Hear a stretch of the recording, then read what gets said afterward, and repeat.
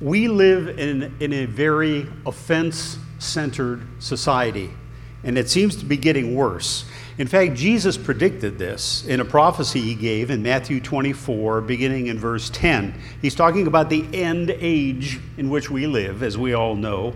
He says in Matthew 24, verse 10, at that time, talking about our day, many will turn away from the faith and will betray and hate each other. So he's talking about our day, the end time. Notice verse 12. Because of the increase of wickedness, the love of most will grow cold. And that's our age today. And he talks about, in the King James Version, it says, many will betray one another, many will be offended.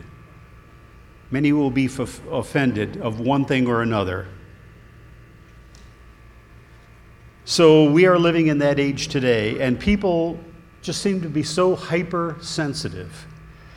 Who would have ever thought that we would live in an age like today, when if you refer to somebody who seems to be a male and they have had a change of thought about what they feel that they are, they would be offended if you would say, hey buddy, and they consider themselves now to be feminine. In their mind, they changed.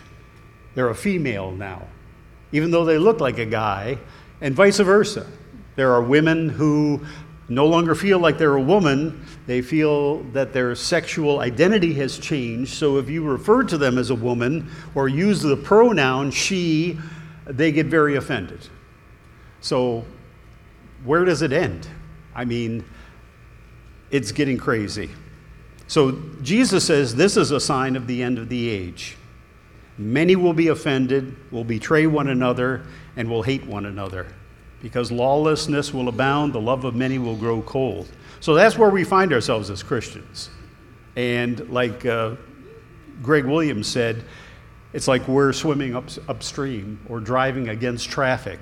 Very difficult situation. I want to turn now to 1 Corinthians chapter 13. But nevertheless, living in this end-time society where many are offended by this or that, we have been called to be different. We talked last week about how God has shed his love abroad in each of our hearts. So it's not just human love that we have, it's God's love that he has imbued us with. So that gives us the ability to live differently, to have a different outlook on people. And in fact, it says here in verse 4 of 1 Corinthians 13, he's talking about having God's love. How should we then conduct ourselves? Well, the way Jesus conducted himself, because it's Jesus' love that we have. And he describes it here by saying that love, which we now have in us, God's love is patient toward other people. Love is kind. It does not envy. It does not boast. It is not proud. It is not rude. It is not self-seeking. It is not easily angered. Now that word for angered there can be translated angered or provoked or offended.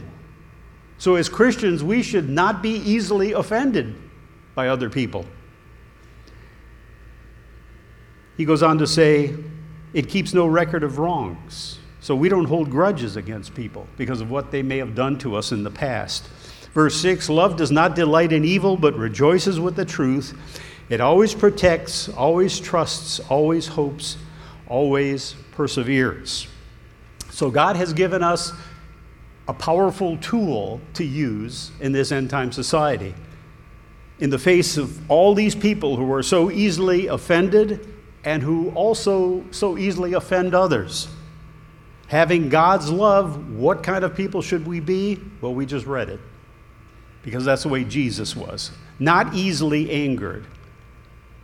So to become easily offended means you're unloving.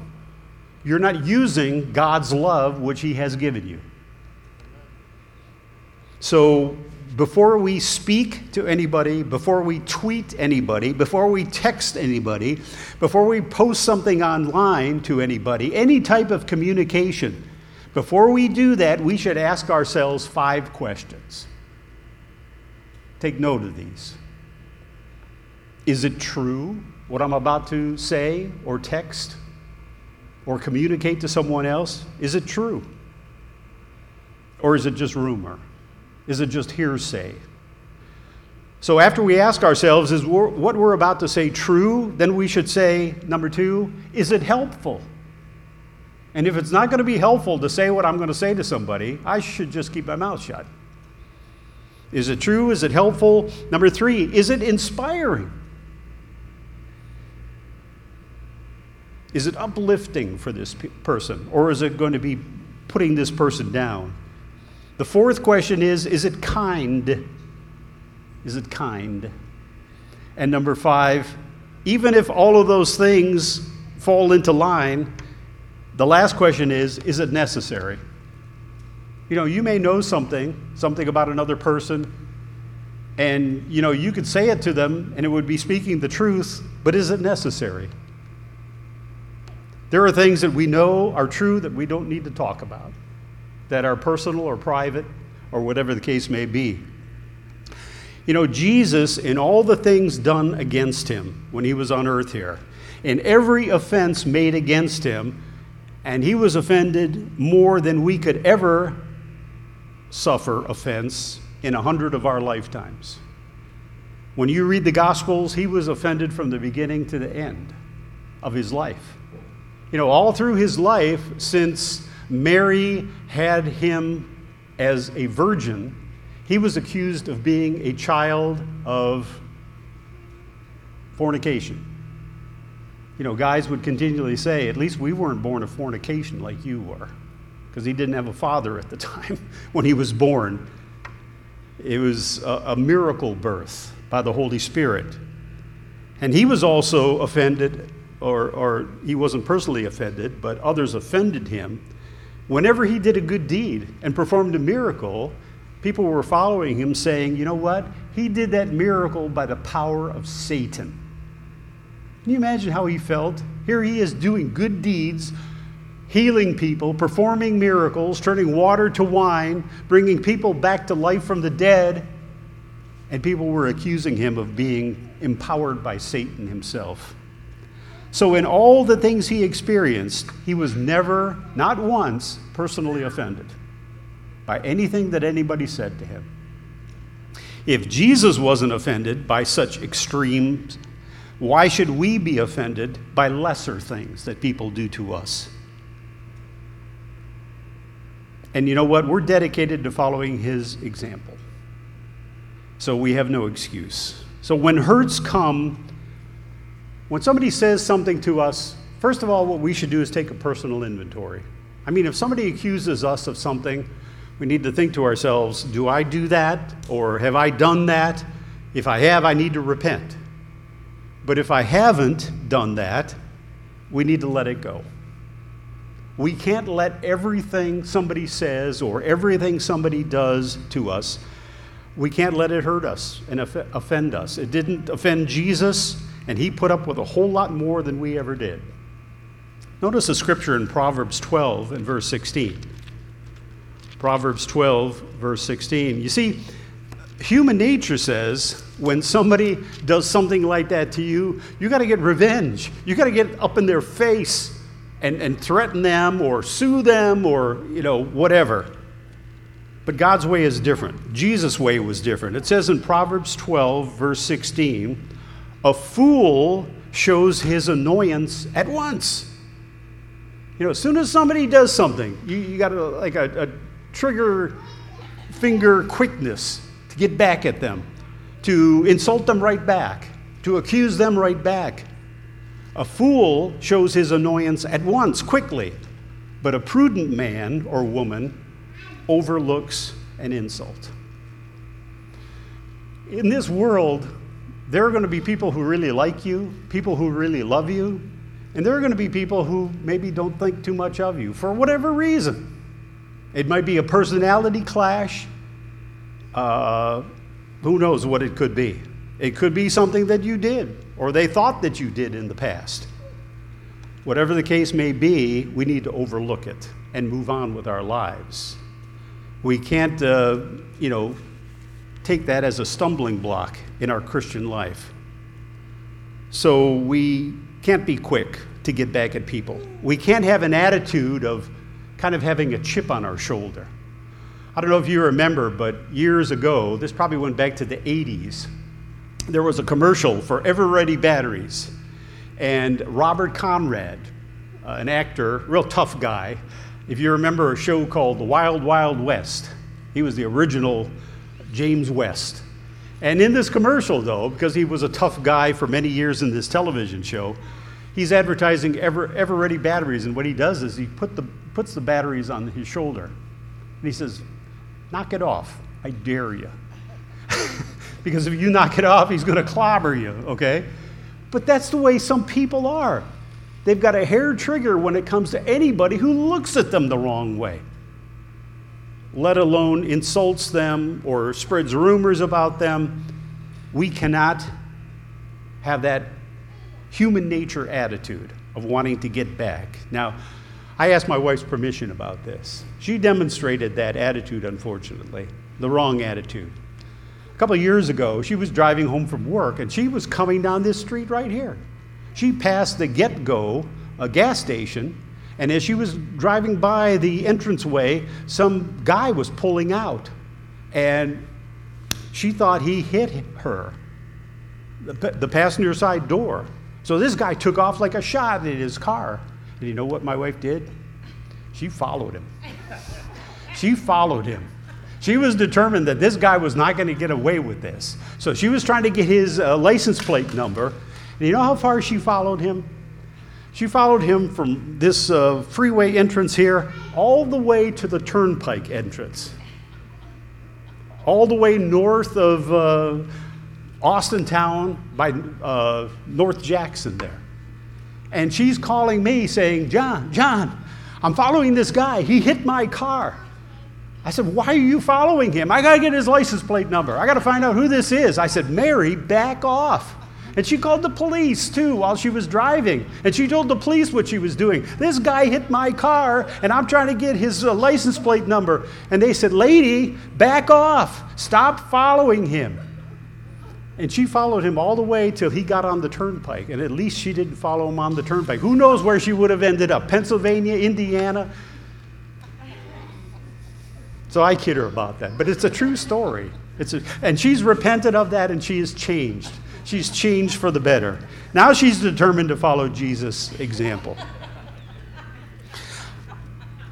We can all rejoice in that, can't we? I was reading an article by a Christian writer that I enjoy reading, and he came up with a solution to what to do when somebody offends you or upsets you. And he designed something that he called a box. You can get a cardboard box, and on it he wrote, daily stupid stuff. Daily stupid stuff. And his outlook was, you know what? In this fallen world, in this world, like Jesus said, where everybody's out to offend others or to be offended, he said there's a lot of stuff that you just got to write off. You know, somebody cuts you off in traffic. Somebody cuts in front of you in the grocery store as you're checking out. Somebody makes a comment, maybe out of anger or frustration. You can't let that get to you. He says what you got to do is take it and throw it in the stupid stuff box, the daily stupid stuff box. Every day, stupid stuff is going to happen. And you can't dwell on it. You can't hang on to that sort of thing. You can't seek revenge. You can't let it anger you because it'll eat away at you. Countless things happen every day to people, including to us. And he said we cannot let the daily stupid stuff ruin our day. Little things become big things if we dwell on them. So we as Christians have to have the capacity to write that off and to say, you know what? I'm not going to worry about it. That guy who cut me off in traffic, you know what? I'm never going to see that guy again for the rest of my life. So why worry about it? Why let it get me all upset? When you go to work and somebody says something negative about you, maybe the boss gets on your case, think to yourself, you know what? He's having a bad day. I can tell he's stressed out. What he said, he probably didn't mean fully, but you know what? I'm going to let it go. I'm going to write it off. I'm going to stick it in the box called daily stupid stuff. This stuff happens every day. And we can't let every little thing get in our craw. And don't look back in that box. Once you put it in the box, mentally speaking, don't look back at it and search it out, because it's only going to make it worse. Another question worth asking ourselves is, am I looking to be offended? Because we have days too where it seems like the least little thing gets on our craw, and it upsets us, and it disturbs us, and we start having negative thoughts toward people. You know what? We've had bad days, each one of us has, where we probably should have stayed in bed that day, because we're in a bad attitude, and we're looking through glasses that are darkened, like real dark glasses, and everything looks negative. Anything anybody says to us gets on our nerves. Just as an example, you got to call a toll-free number, maybe to get something fixed or to get something replaced. And hasn't it all happened to us? You hit 800 and you hit the number for this company, and somebody answers, and you can tell right away they don't speak English as a first language. This guy could be in Russia, China, wherever. And he's having trouble understanding you, you're having trouble understanding him, and you're trying to get this part that you need to order, or you try to get this thing returned because it doesn't work properly. And, as he's struggling to understand you and you're struggling to get your point across, he says, well, I have to put you on hold for a minute.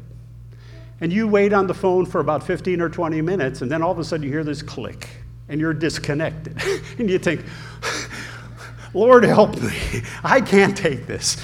Why did they put these people in charge of, answering calls and dealing with the public like this?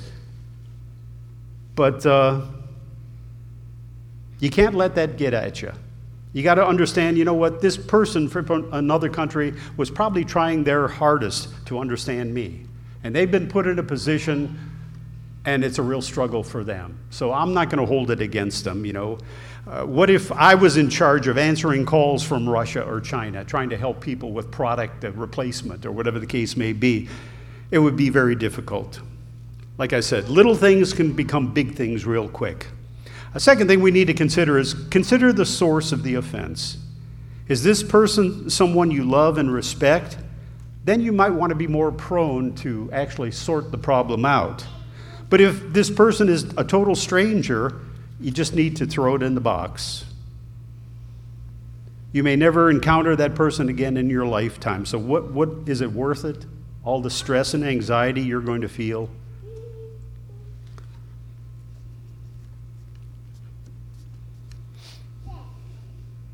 Simply write off the offense as somebody who is having a bad day and needs some grace from you. Remember, we talked about how once you receive grace, God doesn't expect it to stay in you forever. He expects you to share it. He expects grace and forgiveness to flow out of you. Amen. Or you can take the other approach and say, well, this guy who cut me off in traffic, either it was an accident, he didn't see me, or he's a jerk. And I'm not going to play his game. I'm just going to slow down, back off of him, and let it go. But there are certain instances that have to be resolved. I want to turn to Matthew chapter 5. Like I said, when something happens and hurts you deeply, and it's from a friend or someone that you really love and respect, there may be certain situations where that needs to be resolved. Matthew 5, verse 23. And this situation can become important. In fact, it becomes more important than worshiping God. Can you believe that? Jesus said in Matthew 5:23, therefore, if you are offering your gift at the altar, and there you remember that your brother has something against you, or if you have something against your brother, leave your gift there in front of the altar. First go and be reconciled to your brother, Then come and offer your gift. So God knows that in our human condition, these things can be so overwhelming in our minds that it can distract us from worshiping God. It can get in the way. Sometimes I'm preaching and there's somebody in the audience who's not listening to me and they're thinking, that dirty rat, I can't believe what he did to me last week. And it might even be a church member, a fellow church member. So it can become a hindrance to the worship of God, and what God says is, take care of it.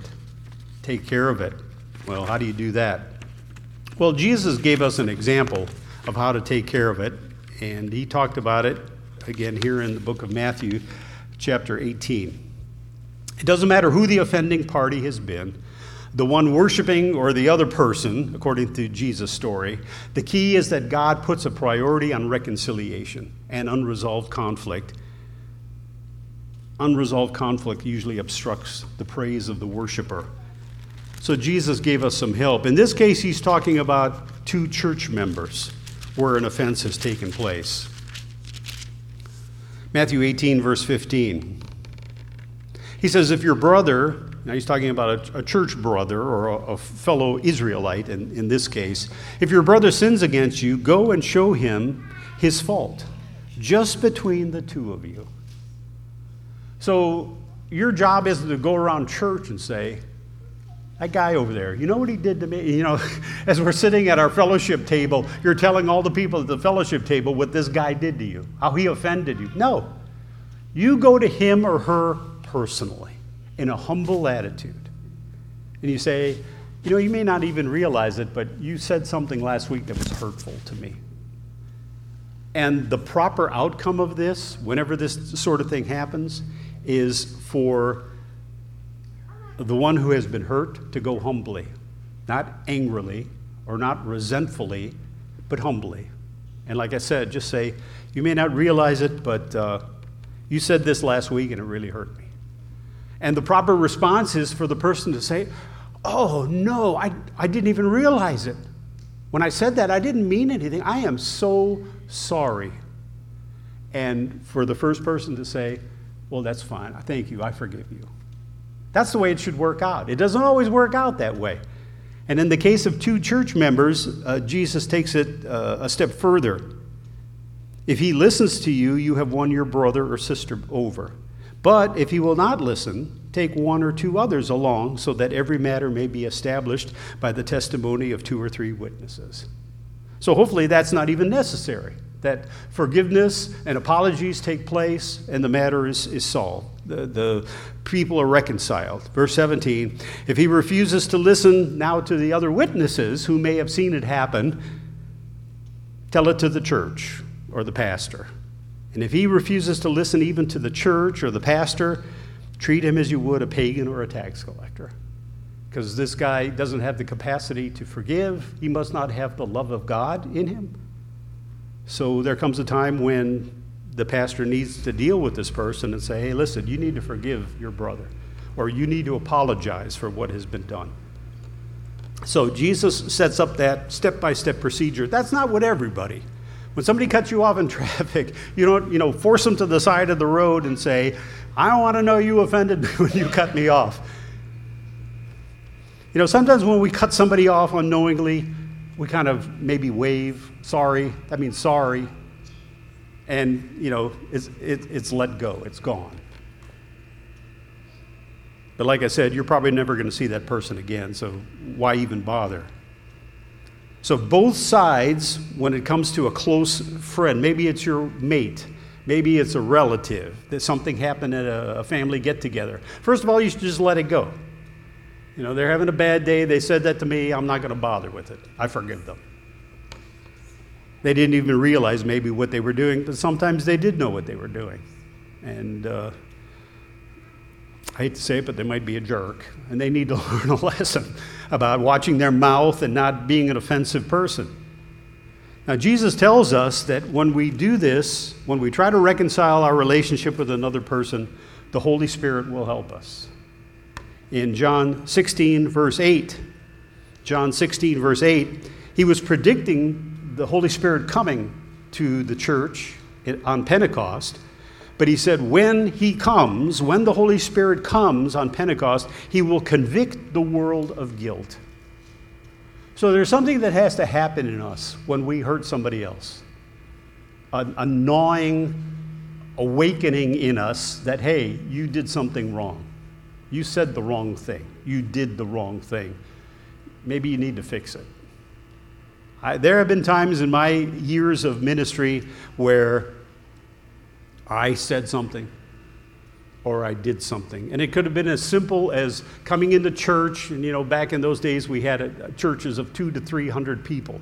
So you come in a room of 200 to 300 people, and like me, I'm focused on my sermon. I'm focused on, is everything set up? Is the music ready to go? Are the videos ready to go? And I can walk into a room like this and maybe say hi to a couple people as I'm trying to get up front here, maybe to get services started, and I happen to walk by somebody without looking at them and greeting them. And I've had people in times past get very upset with me and offended in me because I did not acknowledge them when I came into the church room or the church building. And I would apologize. And sometimes they would tell me about it, and sometimes they wouldn't, and kind of carry a grudge against me. Oh, he thinks he's a good pastor. He doesn't even acknowledge people when he comes into the room. Like I'm trying to snub people or ignore them. I'm not. I got a lot going on, okay? We have a church so small now where I can personally greet everybody by name. And maybe even someday I don't greet you. I should be blamed for that. But when it comes to trying to reconcile yourself to other people who are not Christians, don't expect non-Christians to act like Christians in such matters. You do your best, you apologize, you say, you know what, I said something to you last night, and this morning I thought of it, and I thought, you dummy, why did you say that? That could have been an offense. Maybe you're trying to make a joke, and you end up offending somebody. See, that's the Holy Spirit working on you and your conscience, bringing things to your mind that you did, that you shouldn't have done, and maybe in some cases you need to apologize for. You can ask my wife. There have been times over the many years of ministering churches, I gotten home, or we were driving home from church, and I said to my wife, you know what? I think I may have offended somebody. I was talking to this woman, and I made this comment, and I think maybe she took it the wrong way. I could tell by the look on her face. And when we got home, I was quick to want to call that person and to say, I'm really sorry I said such and such to you, and I didn't mean to offend you or say the wrong thing. And she may say, oh, I never took it that way. That was funny to me what you said. But then there's sometimes people say, well, yeah, that did kind of hurt a little, hurt my feelings. And you being the pastor, it made it hurt a little bit more. So I would be very quick to apologize. And if somebody did the same thing to me, I've had people call me and say, Pastor, when you were leaving the building, I said this and that to you, and I just want to apologize. And I said, you know what? I never gave that a second thought. I said, I appreciate what you're doing, but, that just rolled off my shoulder like water off a duck's back. So we should not be quick to be offended.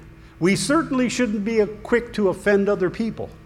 In most cases of offense, we just let it go. We throw it in the stupid stuff today bag and let it go. Don't look back in it. Don't go searching through that. That's gone. Okay, that's history.